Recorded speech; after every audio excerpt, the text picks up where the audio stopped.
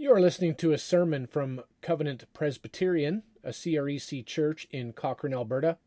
We invite you to visit our website at covenantpresbyterian.ca or contact us via email at covenantcochrane@gmail.com. We pray that you are blessed by the message. Matthew chapter 18 and verse 16. And it reads, "But if he does not listen, take one or two others along with you, that every charge may be established by the evidence of 2 or 3 witnesses." The word of the Lord. You may be seated.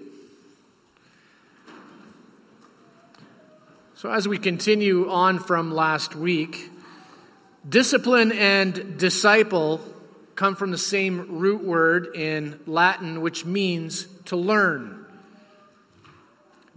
Discipline is primarily about learning. As we touched on last week, when church discipline is brought up today, it is only thought of, or for the most part, I would say it's thought of in more of a corrective sense, but it's not really taken in an instructive sense, which is to our shame. To be instructed or taught something is to be helpful. It's to be admonished. It is something that we are all to love. Proverbs chapter 19 and verse 20 states, "Listen to advice and accept discipline, and at the end you will be counted among the wise." Who doesn't want to be counted among the wise? Conversely, Proverbs 15 and verse 5 states, "A fool despises his father's instruction, but whoever heeds reproof is prudent." To despise something is to treat it with contempt, to discard it as being worthless, to hate it. When we roll our eyes at our parents, not that I ever did that, because I was a good child, but when we roll our eyes at our parents who are trying to keep us on the straight and narrow path, is really to despise their counsel. It's to hate it. Conversely, those who seek out or honor their parents' instruction and correction is called prudent. Now, what does that mean? It's kind of an old-fashioned word, prudent. The Hebrew term here means to become wise or crafty. To become wise or crafty, sensible, or even cunning. Who doesn't want to be known as sensible? We see this contrast being played out throughout the Psalms and throughout the Proverbs, making it crystal clear that instruction in the Lord is wise, while taking advice from fools is foolish.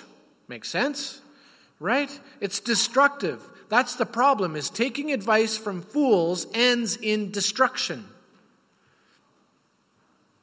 And by foolish, the Bible doesn't mean that you have some lack of intelligence. That's the important part. It doesn't mean that you lack intelligence, but you have a lack of character. It's a moral charge.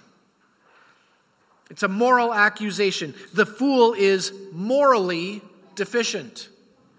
So why all the emphasis on discipline? You could say that without discipline, one's life is turned into chaos. You've heard that before. Christ or chaos, right? God or absurdity. Have you seen the home that lacks discipline? I'm sure we all have. Have you seen a church that lacks discipline? Unfortunately, I'm sure we all have. Have you seen businesses that lack discipline? Have you seen individuals that lack discipline? What are the main characteristics of those people or of those organizations? Chaos. It seems like chaos. There's often calamity. There's often strife. There's heartbreak.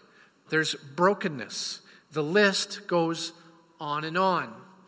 Discipline is something that is essential to an orderly life. An orderly life is a peaceful life. An orderly, peaceful life is a godly life. God does not approve of chaos. God does not approve of chaos. God does not approve of disorder.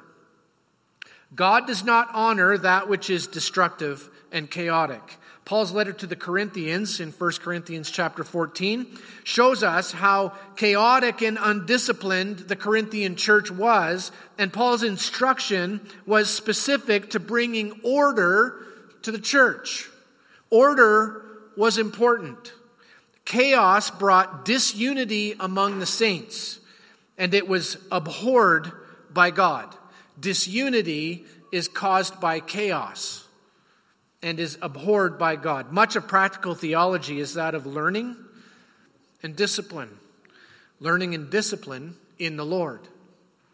Last week we covered the first stage of church discipline, that of what we might call one-on-one encounters. This week we're going to cover stage 2. But before we do, we need to look at an important aspect of life that starts actually before even stage 1 starts, and that is self-discipline. Self-discipline. I said last week that most of church discipline cases can be solved in stage 1. The fact of the matter is most church discipline gets solved before stage 1 through self-discipline. Galatians 5 and verse 23 states, "But the fruit of the Spirit is love, joy, peace, patience, kindness, goodness, and faithfulness, gentleness, self-control. Against such things there is no law." The term self-control here is the same as self-discipline. It's the same term. If one practices self-control, they are showing themselves as having the fruit of the Spirit. When we fail to practice self-control, we begin down the road of Matthew 18 where others get involved. Let's think about this just for a moment. Almost any problem that would require another to come alongside you and give you correction begins with a lack of self-control, right? Let's just take a few things. Alcoholism. You lacked self-control and allowed yourself to be enslaved to it. It started there.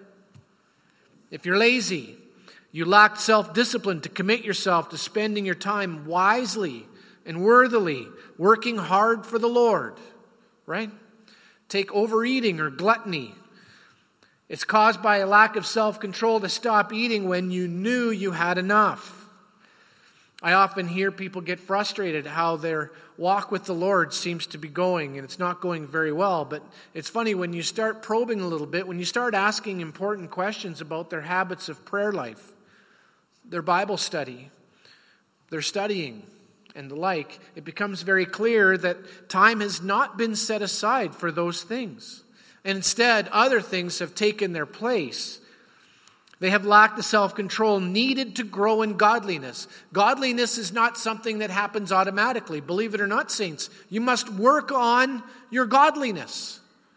You have to be conscientious about it, right? A person who has self-control is one that others look to for guidance and counsel. Generally speaking, we don't try to have people in church leadership, whether that's elders or deacons. One of the qualifications, self-control must be one of them, right? There are mature ones in the congregation that these are the ones we look to for guidance, or the ones that don't get swept away with every whim and emotion, right? But are seen as steady. They're sure of themselves. They are the ones that understand the importance of self-discipline and tend to be the ones others turn to when their own lives seem to be on a slippery slope or it feels like things are upside down. Generally speaking, unless we have, and this is the funny part, is that we have seen people that are unhealthy that go to other unhealthy people for advice, and you think, why in the world would they do that? Probably caused by serious emotional issues, and they don't actually want to deal with the issues, right? But generally, we don't turn to those type that display chaos and disorder in their lives for help. They're not helpful, right? They don't exhibit the kind of life that we want for ourselves. So we don't turn to drunkards to ask for help about our alcohol issues, right? Makes perfect sense. We don't ask someone that's gone bankrupt for financial advice. We don't ask for wisdom from those that don't display any working knowledge of common sense, right? We don't do those things. We don't ask for theological advice from known heretics or screaming liberals. That would be silly. We turn to those that have what we're looking for: self-control, discipline, peace, harmony, order, joy, and other fruits of the Spirit.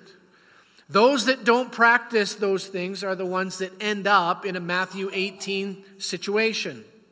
So last week we looked at the one-on-one stage, and it's important to note at this point that Matthew 18 is within a certain context. That's very important, and I don't think I hit on that last week.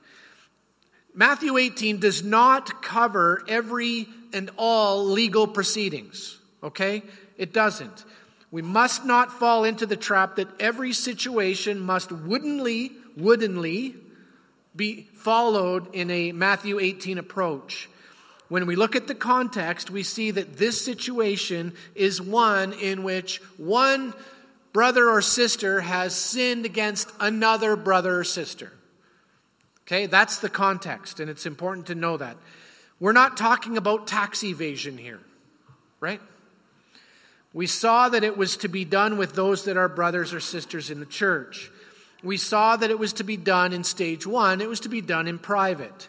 We saw that it was to be done with a heart of reconciliation. It was to be done lovingly, humbly, and with grace and truth. We are to correct those that have sinned, meaning they have broken God's law in some manner against another. We also covered the manner in which we do it. You must be able to point to the problem or law from a biblical perspective. Remember, we don't discipline annoyances. Those are the areas where we get to practice patience and grace towards one another. And we must be able to articulate it clearly. We don't approach people with issues that we cannot articulate. So, the question is what leads us to stage 2? And here it is. Let's read. Verse 16. But if he does not listen, we'll start there. But if he does not listen. If we remember from verse 15, the idea is that we want our brother or sister to listen, to acknowledge their error or sin, to repent of it, and be fully restored with one another in the body as a whole. We move on to the next stage when, and only when, it is clear that they are not listening. Now, there could be a variety of reasons why they aren't listening. I thought of 3 just off the top of my head. Number 1 is they don't understand the issue or the charge against them. They don't get it.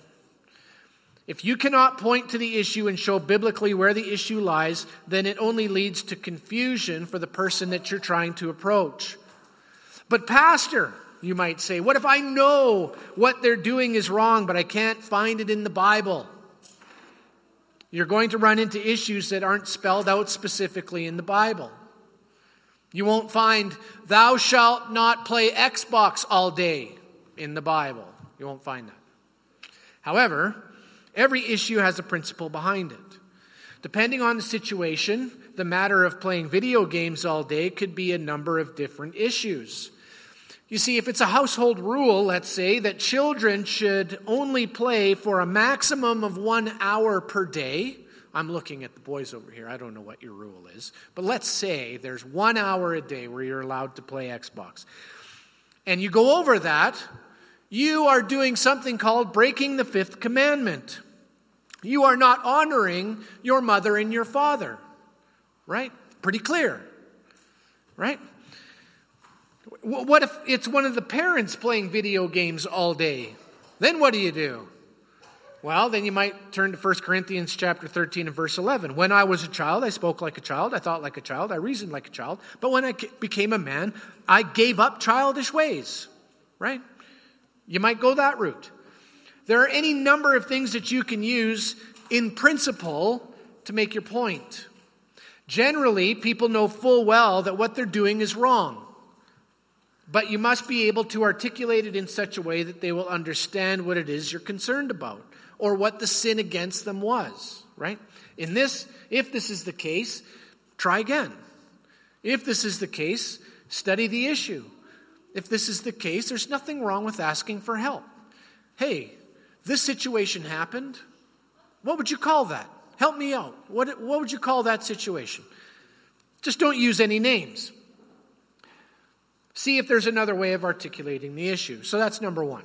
They don't understand the issue or the charge. Second, it could be that they disagree with the charge. They disagree. There are times when issues are brought forward that there's a sharp disagreement with the interpretation of what the Bible says or the understanding of biblical morals or principles or scruples. An example here would that be, just off the top of your head, you can come up with an easy one between church brothers and sisters, is the issue of the use of alcohol. There are those that feel very strongly that any alcohol consumption whatsoever amounts to sin. And then there are those that understand the Bible to say that actually alcohol is a gift from God, but shouldn't be abused, that you are not to be inebriated. So as long as you're using alcohol in a godly way, that alcohol is a gift from God. So those are two very different understandings, right? We have a biblical understanding and interpretation that will require further assistance. And this situation most likely requires help from outside. You'll need assistance with that. And finally, the last one I thought of was maybe they just don't care, right? Maybe they just don't care. They've done what they've done.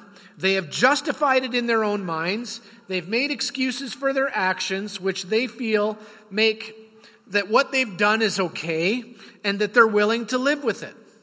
They don't care. They have, in their minds, they have nothing to repent of. And this, unfortunately, is most troublesome, as justified sin is a serious temptation for all of us. How do we know that? We all crave, each and every one of us, we all crave to be justified, even when we do wrong. And we know that just by reading the Bible. Over and over and over again in Scripture, we see examples of this. Adam tried blaming God and Eve for the sin of eating the forbidden fruit. If you didn't give me this woman who made me do it, we wouldn't be in this mess. Not smart, right? Moses, when he came down from the mountain and found the people partying around the golden calf, what did Aaron say to him? Do you remember? It's almost laughable, right? But brother, you know what these people are like? Look at them. I had no choice. Samuel, when confronting King Saul for not carrying out the destruction of the people, said what? I've done what I was told to do. I follow God's instructions. The matter of fact was, plainly, he did not, but he tried justifying himself by declaring that he did what the Lord told him to do. Essentially, when he did that, he blamed God for his failure to communicate better. Not smart. This situation where someone decides that they care not for the discipline, they care not for your opinion, they don't feel as if they've done anything wrong, this too will require the assistance of others. Which takes us to the last bit of verse 16, where it says, take one or two others along with you, that every charge may be established by the evidence of 2 or 3 witnesses. Once it has been established that there is a roadblock to reconciliation between two of you, the next stage is to bring in others. Now there's a couple of very important notes here. The first one is that there is no place in Scripture where confidentiality of sin is espoused, right? There's no place in Scripture where hiding sin is okay. This is the practice of professionals, and I use that term loosely, and TV shows where we get drawn into the idea that there is sort of this doctor-patient or lawyer-client privilege. In the Bible, there is no such thing. In fact, as church discipline moves along, more and more people get involved. Once again, we see the stark contrast between how the world does things and how the church is to do things. This doesn't mean that when you come to someone that they will in turn gossip, right? This is a very serious issue in and of itself. But it is important to note that issues in the church have the potential to be made known to all if it's not dealt with. If sin is not dealt with, more and more people get involved. More and more people will know. This is a scary place for sinners in the church to land. But if we understand the gospel correctly, if we understand the church correctly, it is the most logical action there is. If we are covering our sin, if we are hiding our sin, we are inevitably damaging the body. We are damaging the church. We are damaging our witness to a lost and dying world. And this makes perfect sense when there's strife between brothers and sisters in the church. That seems obvious to most people, I would think.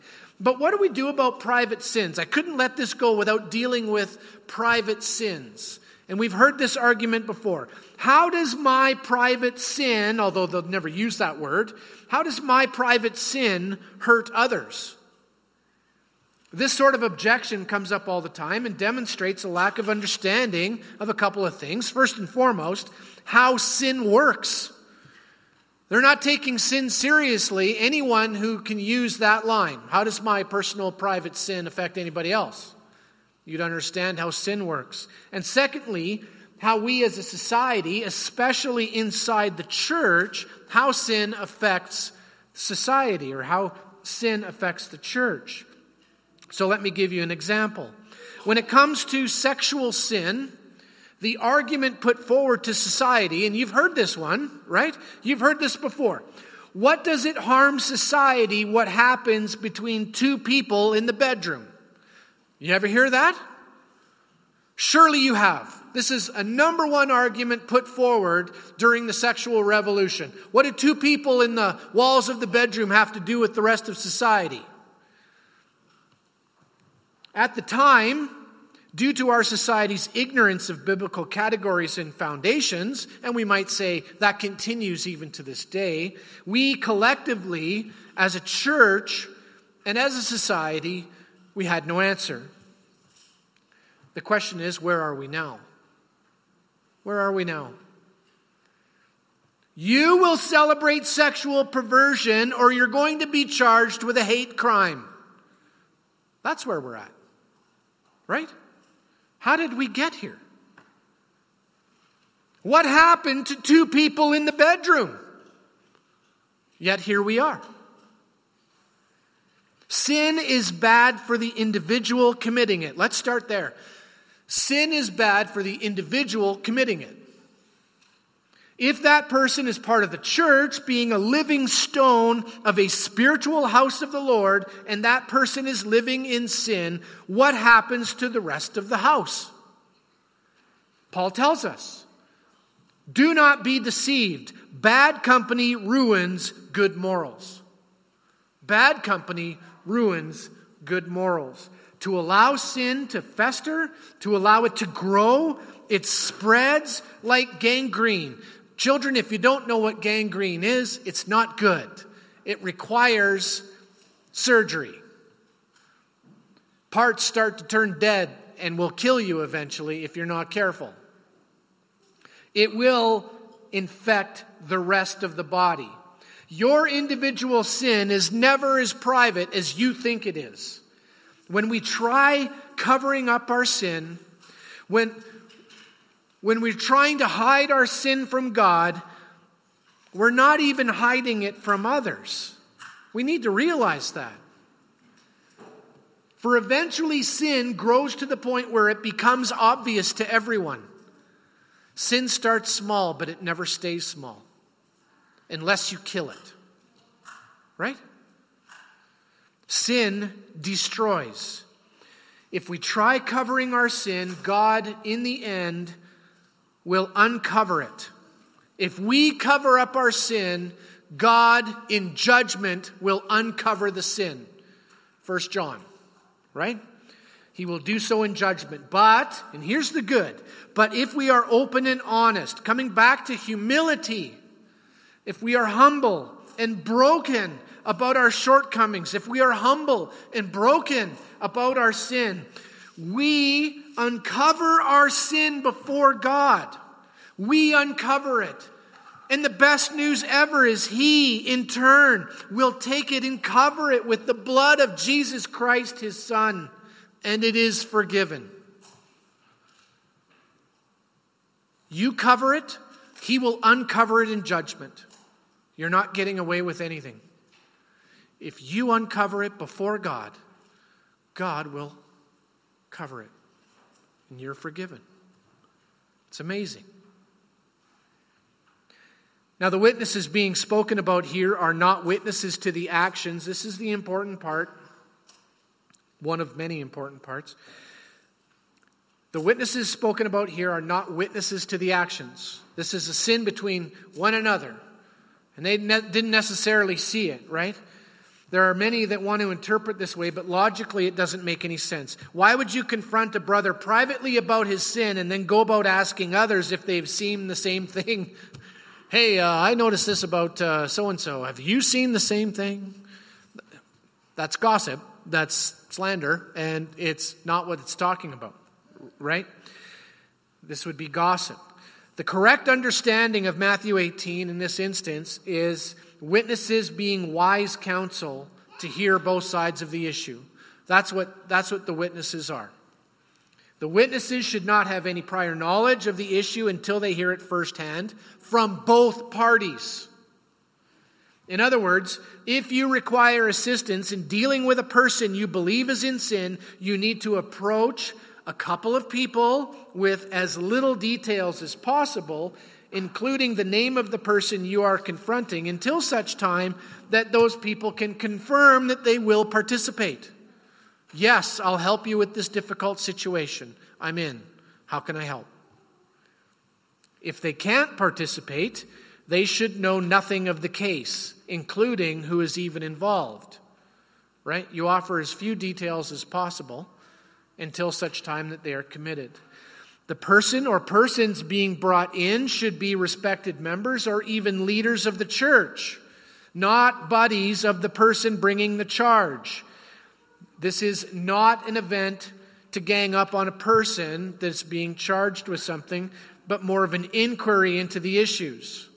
It's a preliminary inquiry, really. Both parties should be made aware of the meeting, and both parties should be prepared to have a complete understanding of what's going to be talked about. This is not an opportunity to gang up on anyone. And it says that every charge may be established by 2 or 3 witnesses. This is not another confrontation or discussion, but simply a matter of addition. Once both sides of the issue have had their chance to present their case, the witnesses brought in, whether 1 or 2, should be able at that point to render a verdict in favor of one or the other. Maybe there's sometimes both. But to make things just cut and dry in this case, let's assume that one side was right and the other side was indeed in need of repentance. What should happen is that whichever side the verdict lands on, there is a call to repentance. There is a call to repentance by the witnesses and the party that brought the matter forth. The hope, of course, is that this call to repentance is heeded. That's what we're shooting for. And that the other 2 parties can leave in unity and grace with one another. That the offending party is forgiven. So there's a call to repentance. Now you have 2 or 3 witnesses that are now calling that person to repentance.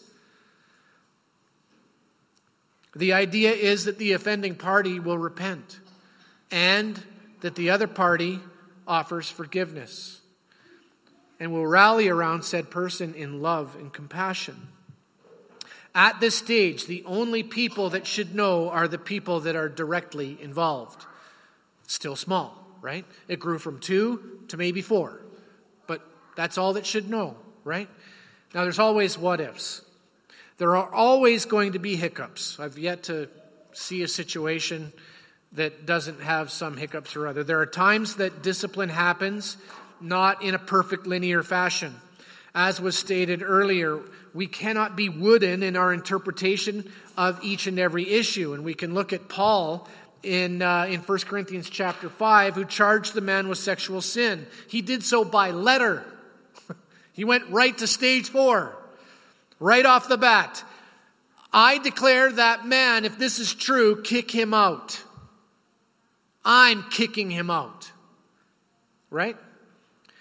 What if a charge is brought forward by a pastor?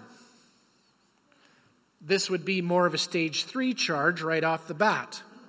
Is this biblical? The answer is yes. Not everything is always going to be cut and dry the way we like it. Sometimes this kind of stuff can get messy rather quickly. The question we need to keep in the forefront is our motivation and doing things as biblically as possible. What is our motivation? What should be our motivation? It is godliness and reconciliation. Godliness and reconciliation. That is the goal. That is the motivation. And as we move forward in the process, we will see more and more opportunity for things to be not as linear and straightforward as we would like. It's our job as Christians to have the best of intentions. Okay? We actually are supposed to give one another the benefit of the doubt.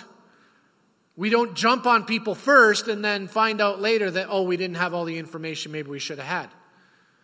Find out more information. Give your brother or sister the benefit of the doubt. And to have a sincere love for one another that looks to restore and build up one another, not a cold judicial methodology for solving issues. It says in Scripture, we are to cover up in love. We are to cover up a number of things. Right? You don't have to take offense to everything, so don't. Love covers that up. Right? So in conclusion, as you can see, God has set before us a manner in which discipline is to be done between individuals in the church. It appears to be the exact opposite of how the world does it, which is a pretty clear indication that God is the one that has indeed instituted it. One of the greatest difficulties that I have witnessed in discipline is that of knowing what to do and why you're doing it. We approach one another with love and grace. We approach one another in kindness and truth in order to prevent them falling into further sin. The world would say, "What business is that of yours, what others do?" We hear that all the time. Or, "What business does the church have to settle issues between brothers?" We've run into that very issue here. And what a sad state of affairs that is. Right? What the world doesn't understand is that as a member of the body of Christ, we are accountable to one another. We're accountable to one another. As covenant members of a local church body, we are bound to look out for the well-being of one another. We are to encourage one another unto godliness. We are to lift one another. We are to love one another. We are to share one another's burdens. We are to share in the joy of one another. We do all these things in covenant with one another. We are all part of the same body, and what happens to one part of the body affects every other part of the body. Eventually, there is no unimportant parts of the body. There is no such thing in the church body as a vestigial member. One that's kind of there, but it doesn't do anything. Right? No such thing. We all have a role to play. We all have relations with one another. Now, is it always smooth sailing? No. But this is why God has given us the method of solving disputes and issues among us. I'd also like to offer a word of caution. I'm a firm believer that if we approach one another the way we should, with the right demeanor and motive, 90% of all issues would end at stage 1. Of the 10% that don't get resolved, 9 out of 10 of those should be resolved at stage 2. If you think about it, if you have 2 or 3 witnesses that have just heard the whole story, they have listened diligently to both sides of the issue, and they have come to the conclusion regarding the matter, for the side that is called to repentance, to, at that point, not acquiesce to the request, is in all likelihood in serious, serious error, and is now being obstinate. They are now being prideful. And that doesn't mean necessarily that they are, but the likelihood of that is very, very high. For any issue to go beyond stage 2 is usually a matter of hard-heartedness. It's a matter of pride. Extreme caution should be used when pushing the matter on to stage 3, which we're going to cover in a couple weeks. As with any matter, once it has been resolved, the body should be in unity and in harmony once more. There should be no biblical reason for hard feelings. There should be no biblical reason for bitterness to take root, and no reason for leaving the church. To do so would be a clear indication that reconciliation has not truly taken place and that a root of bitterness and anger has taken root. In this regard, church discipline has failed, as the truest and most important reason for discipline is always, always, always reconciliation. We must always remember God sent His Son to die upon the cross so that God could reconcile with who? His friends? No, His enemies. God sent His Son so that the world, who are His enemies, can be reconciled. If God has truly loved us so much when we were His enemies, shouldn't it be His people that likewise show the same kind of love for one another? Doesn't that logically make sense? To act in any manner or intent other than what God has commanded of us is to show worldliness. It's to show ungodliness in our thoughts and in our actions. And this is an affront to Jesus and His church. Will we move with compassion for one another? Will we be willing to reconcile with those in whom we are having disagreement? Will we be a reflection of the perfect light of the world who so graciously reconciled with us? To answer in the negative is to reflect the nature of another father, namely our natural father, Satan himself. But I'll end with this encouraging scripture from the book of Hebrews. Though we speak in this way, yet in your case, beloved, we feel sure of better things, things that belong to salvation. I am most confident in you, Covenant Presbyterian Church, that you will take this sermon to heart and apply it to your lives. Will you pray with me? Heavenly Father, we thank you once again for the lesson of church discipline and its goal of reconciliation. May we be a people known to forgive one another our shortcomings, to be humble, to be showing humility between one another, that love for one another that you have called, that we will be a light to the world because they too will look at us and they will see the love that we have for one another. Help us to not be thick-skinned. Help us not be thin-skinned. Help us to not have hard-heartedness, and help us to not be a prideful people. We ask these things in Jesus' name. Amen.